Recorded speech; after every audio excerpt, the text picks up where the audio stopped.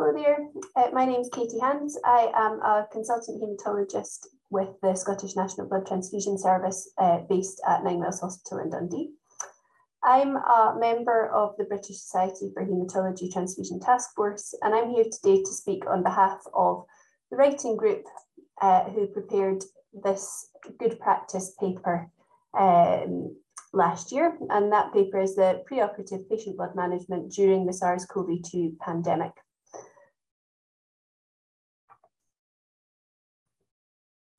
During this talk, I will aim to cover the following. So first of all, I will discuss how we approached the writing of this Good Practice paper.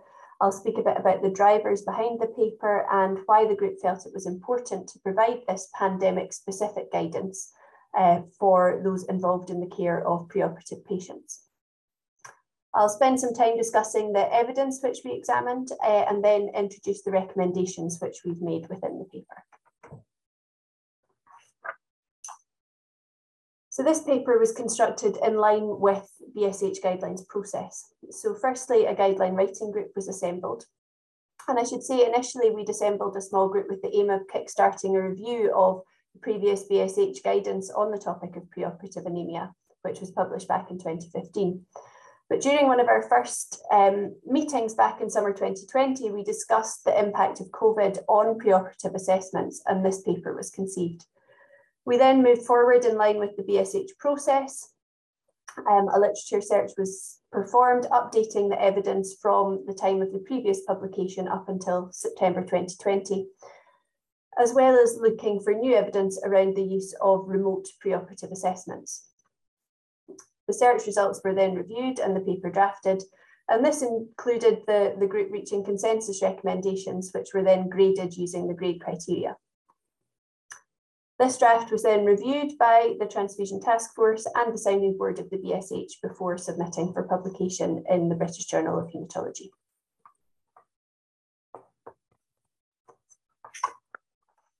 So firstly, a few words about patient blood management, in particular surgical patient blood management, which has really become the standard of care for surgical patients over the last 10 years or so. Many hospitals now have very well developed patient blood management programs, thanks to the efforts of some of my co-authors, as well as others, in moving this forward. And patient blood management refers to the evidence-based multidisciplinary care of patients who might need a blood transfusion, and ultimately aims to put the patient at the centre of their treatment, ensuring they receive the very best treatment and that avoidable and inappropriate use of blood and blood components is reduced. Reference is often made to the three pillars of patient blood management, which are shown on the left-hand side of this slide. The first is optimization of anemia, optimization of red cell mass. So for example, preoperative anemia identification and management. The second is minimizing blood loss. So looking at things like the use of cell salvage where appropriate, considering the use of tranexamic acid to help reduce blood loss. And finally, the third pillar aims to optimize the tolerance of anemia, and that includes the use of restrictive transfusion thresholds. And this in turn has benefits which have been identified. So we see reduced allogeneic blood transfusion, reduced length of hospital stay, and reduced intensive care admissions. So really this is what we should be aiming for all of our surgical patients. And this has perhaps been even more important during the pandemic, where we've seen significant challenges to the blood supply at times. And it's therefore really important that we ensure best patient blood management practices continue, despite any additional challenges we're seeing, so that blood is available for the patients who really need it.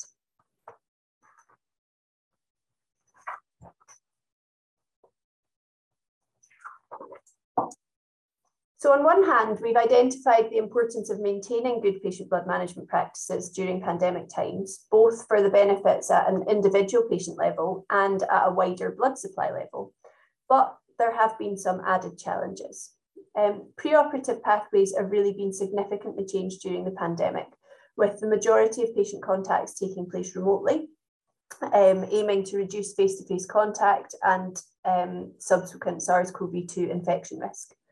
And this obviously means that the approach to preoperative assessment and the preoperative aspects of patient blood management have also had to change, and this is one of the key reasons for developing this guidance.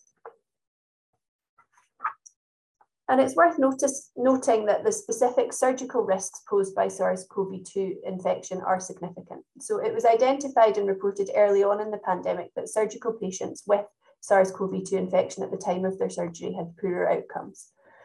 An international group reported the outcomes of just over 1,000 patients who underwent surgery, both elective and emergency surgery, during the first 3 months of 2020. And SARS-CoV-2 infection was detected in almost 300 of these patients. And in those patients, the 30-day mortality was 23.8%. Now, further analysis from the same group went on to demonstrate that this increased morbidity and mortality associated with SARS-CoV-2 infection and surgery actually persisted at 6 weeks post-infection.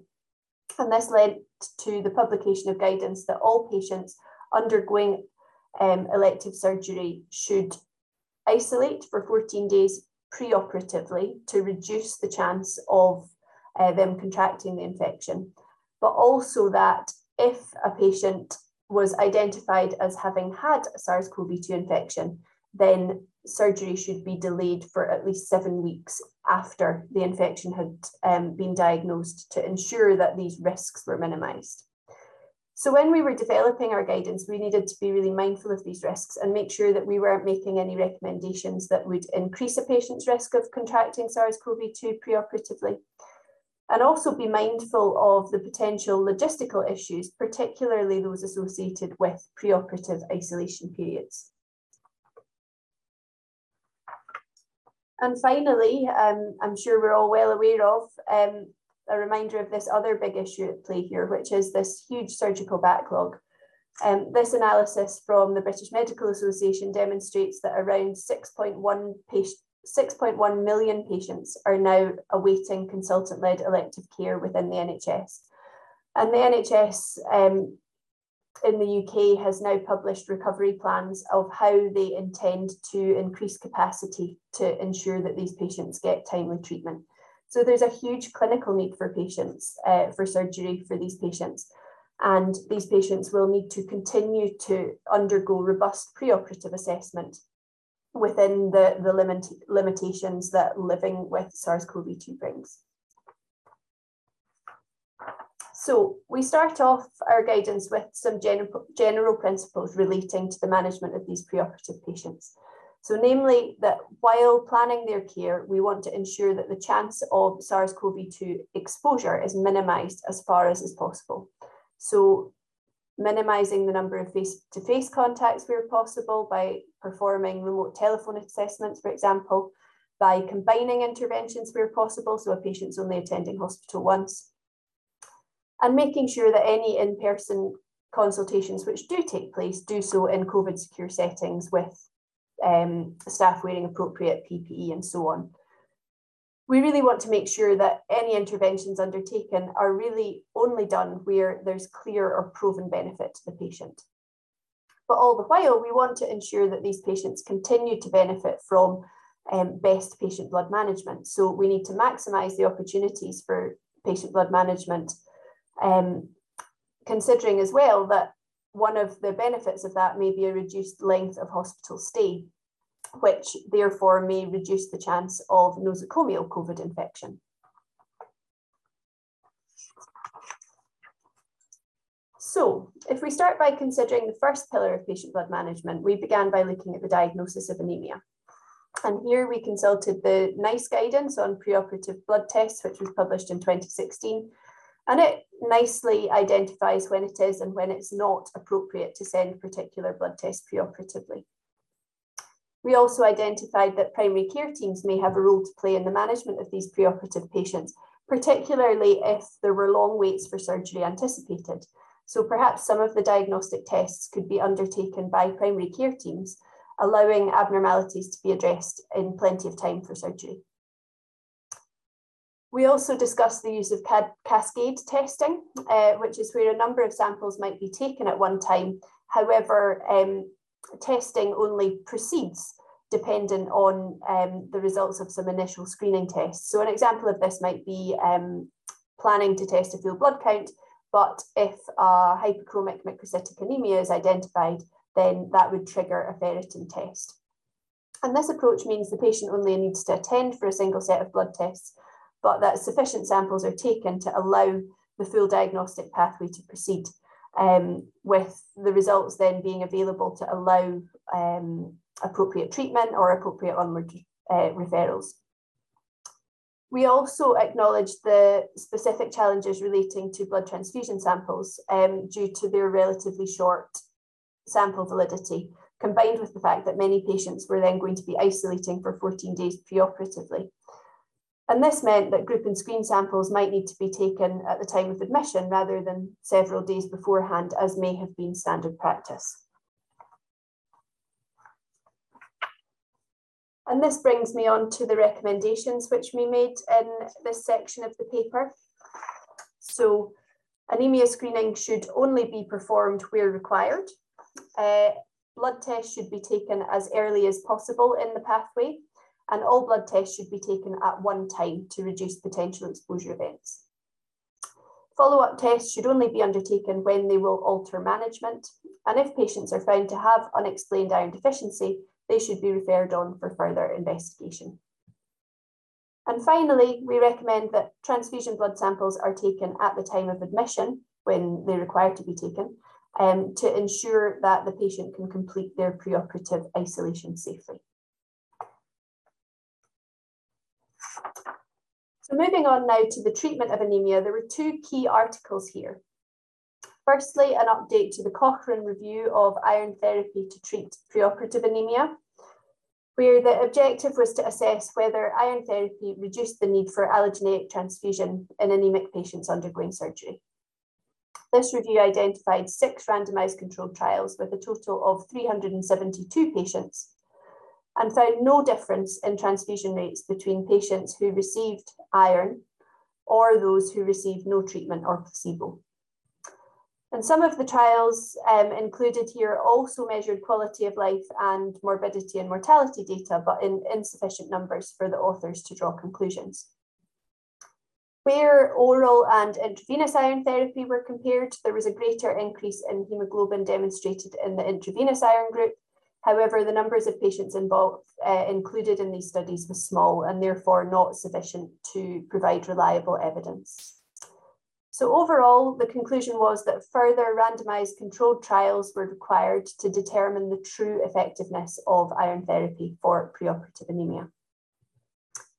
And that brings me on to the PREVENT study, which was published in 2020. So this was the preoperative intravenous iron to treat anemia before major abdominal surgery trial.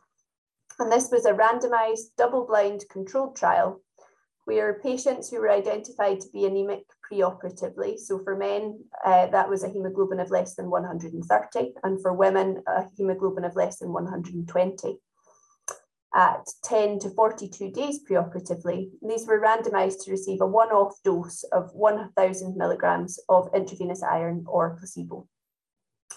And the primary endpoints in this trial were a composite risk of blood transfusion or death, and the number of blood transfusions from randomization to 30 days postoperatively.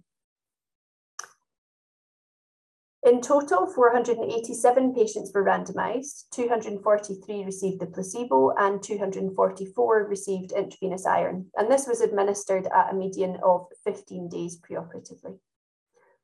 28% reached the endpoint of death or transfusion in the placebo arm and 29% in the intravenous iron arm. There were 111 transfusions in the placebo arm and 105 in the intravenous iron arm. So there were no significant differences between the two arms for either of the primary endpoints. And therefore, this trial has demonstrated that generic treatment with intravenous iron for all anemic preoperative patients is not indicated. We also identified limited evidence looking at novel approaches to anemia treatment, and this included perioperative iron therapy, which might be an attractive option in the pandemic setting since the patient's in hospital anyway, so you would be administering that treatment during their hospital stay rather than them having to attend for a separate visit.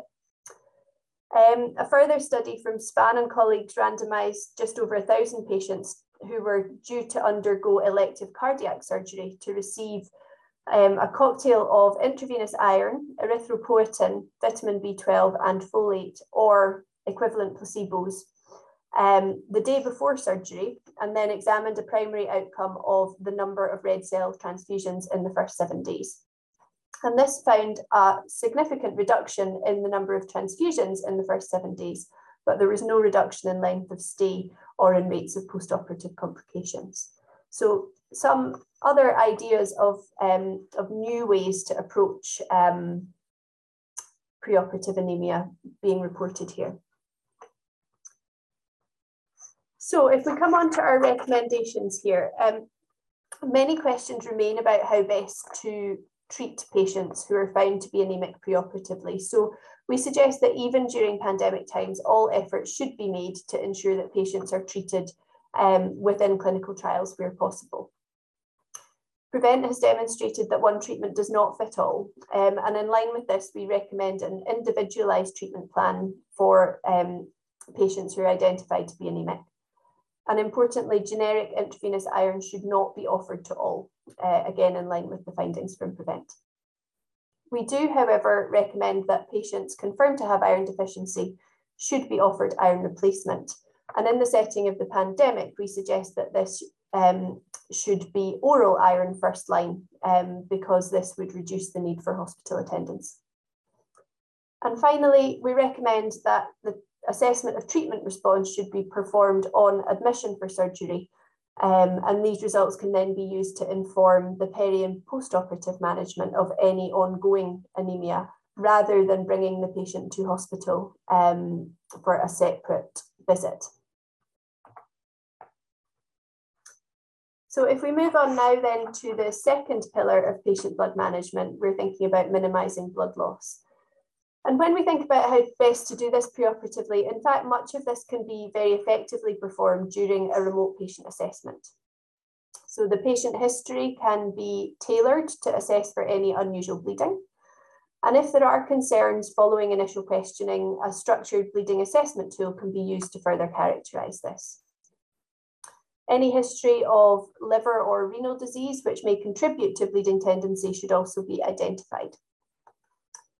The history should also aim to look for any modifiable risk factors, for example, antiplatelet or anticoagulant drugs, to allow a plan to be put in place for the discontinuation of these drugs perioperatively. And at this stage, it's also important to consider and document other patient blood management interventions and their planned use. So things like the antifibrinolytic drug tranexamic acid, which has a well-established role in reducing blood loss and blood transfusions in orthopaedic and cardiac surgery. And NICE guidance suggests its use where blood loss is anticipated to be more than 500 mils. And for completeness, other interventions should also be considered and documented, including the use of cell salvage and what transfusion triggers should be used for that particular patient. And here are the recommendations which we made in this section. So we recommend a remote preoperative assessment should include an assessment of bleeding history and a careful drug history to ensure that any anticoagulant or antiplatelet agents are identified, as well as the indication for the drug. And in line with existing BSH guidance on the topic, we suggest that coagulation screens should only be performed if there's a history suggestive of a bleeding disorder or a comorbidity which is associated with an increased bleeding risk, for example, liver disease. For all patients, we suggest that a patient blood management plan is documented, which should include the items which you see listed there, particularly focusing on any medications which are due to be discontinued and when they should be restarted, also whether bridging therapy is indicated. We suggest that it should be documented if tranexamic acid is not to be administered, acknowledging that its benefits will be seen in the majority of surgical patients. And also, as I said, the transfusion triggers to be documented. So really with that focus on restrictive transfusion triggers, for the majority of patients. And it's obviously really important that everybody involved in the care of the patient is aware of what the plan is, and probably most important of all, that the patient is aware of what the plan is. So any plans for discontinuation and restarting of medications must be communicated to the patient and to primary care, so that everyone is well informed. So that brings me to the end of my talk today.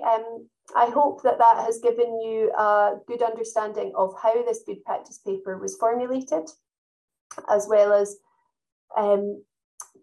letting you know how we believe surgical pathways have been changed during the pandemic, and how best to ensure that your patients who are accessing these new preoperative pathways continue to benefit from best patient blood management.